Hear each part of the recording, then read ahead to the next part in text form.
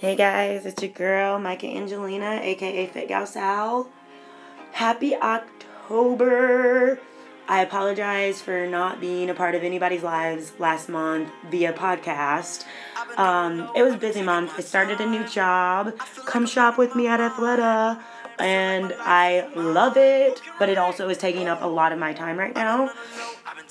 No more. I am not using any more excuses. October is dedicated to No Dream Too Big. And welcome to just that, No Dream Too Big, a podcast by your girl Fit Gal Sal.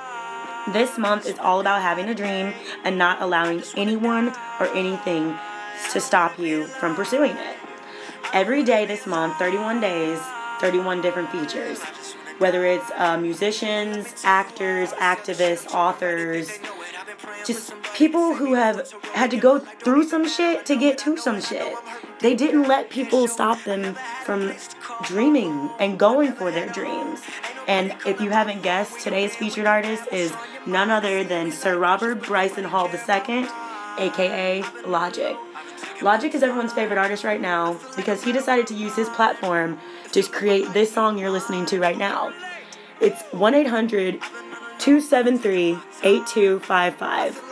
Not a lot of people know what that number is for. Give it a call and you'll find out. It is the National Suicide Hotline. Not a lot of people know that it even existed before he released this song. I don't know about you, but we've all had dark days, and especially young teenagers going through what they think is hell and high water. And, this is a song that they can listen to and realize there are going to be lighter days, and it's okay. And there are people who care about you, even though you don't think they do. Logic was born January 22nd, 1990 in Maryland. He was born to a biracial family, so a white mother and a black father.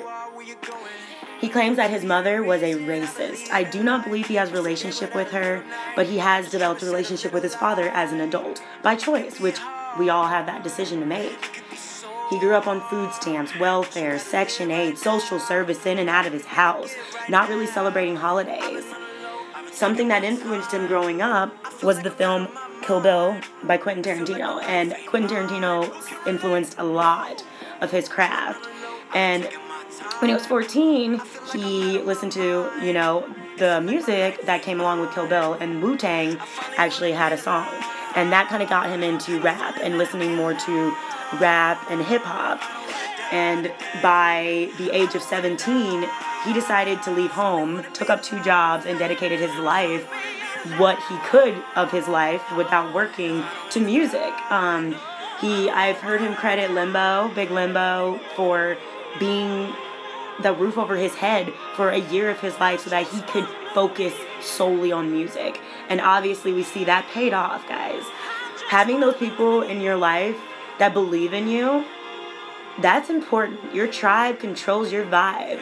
So you have to make sure to put people around you who want to see you succeed, who know that you are talented, who believe in your success.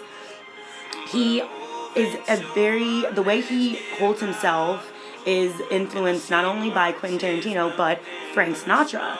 His first mixtape, not his first mixtape, his second mixtape was entitled Young Sinatra. He holds himself with intellect and kind manner, just like the late Rat Pack member. And his message is that of peace, love, and positivity. Equality for all. All are born equal, but we aren't all treated equal. He doesn't make music for the people who don't like it. Let's think about what all of us do in life. Are you doing it for the people who are hating on you? I highly doubt that. Something that helped him reach the place that he is now is he stopped looking for acceptance in others. He started realizing that he was great, that he is talented, that he is special, and he doesn't have to get that validation, I should say, from outside sources. He doesn't need it, and that is something that we all, even myself, sometimes struggle with. We're focused on the likes, we're focused on the comments, we're focused on the attendance to our classes or our events or our speaking, and you shouldn't. As long as you're doing what you are supposed to do to get your dream and get your message across, you're fine. Time is a conception of the mind.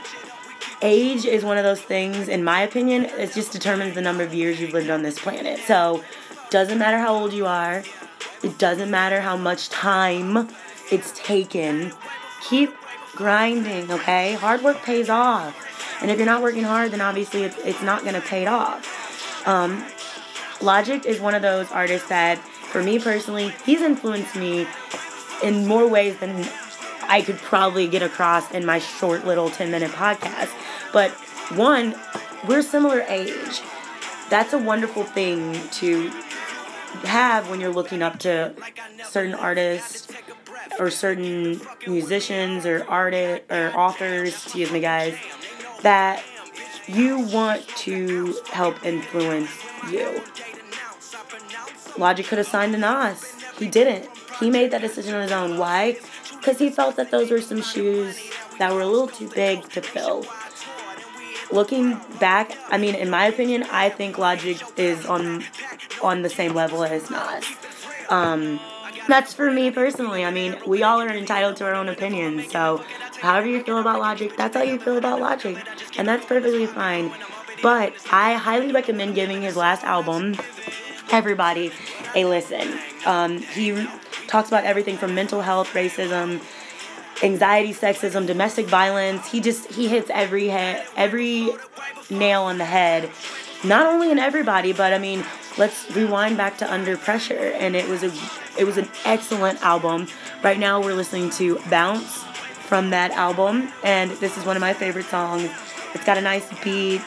It's got a nice vibe. It's not one of the ones that hits mental health head on the nail, but it is an excellent song, and every single one of his songs, he really does touch on what makes him Logic, what made him psychological before he was Logic, what made him Sir Robert Bryson Hall II before he decided to be psychological, before he decided to be Logic. I mean, it's one of those things that, for me, when I'm listening to Logic, he's so humble. He's humble as fuck. And he doesn't glorify his upbringing. He doesn't use his circumstances to kind of bring him higher on the ladder of fame. Like I stated previously, the Suicide Hotline song that he released, that is huge because mental health is something that people are very, very scared to talk about. Very scared. So making that something that people were not only aware of, but that people could feel it's okay. You're not alone. There are so many people like you in this world, and there are so many resources for you in this world. So, to summarize everything I've kind of talked about, guys, having a dream and not allowing anyone or anything to stop you from pursuing it for Logic was literally grinding, pushing, turning your back to your family at times, because that's a decision you have to make. Family is family, but it doesn't mean they have to be within our inner circle, within our tribe. Your tribe controls your vibe. Surrounding yourself with people who see exactly what you see in yourself, that's what you need to get to that next level. So, take your dream and go. Gung-ho, run, pursue it. And just because somebody turns you down, or somebody disagrees, or somebody thinks it's stupid or dumb, hey, that's their opinion. Much obliged. But I'm going to keep grinding, and I'm going to keep pursuing my dream, no matter what anybody has to say about it. I hope you guys enjoyed today's podcast.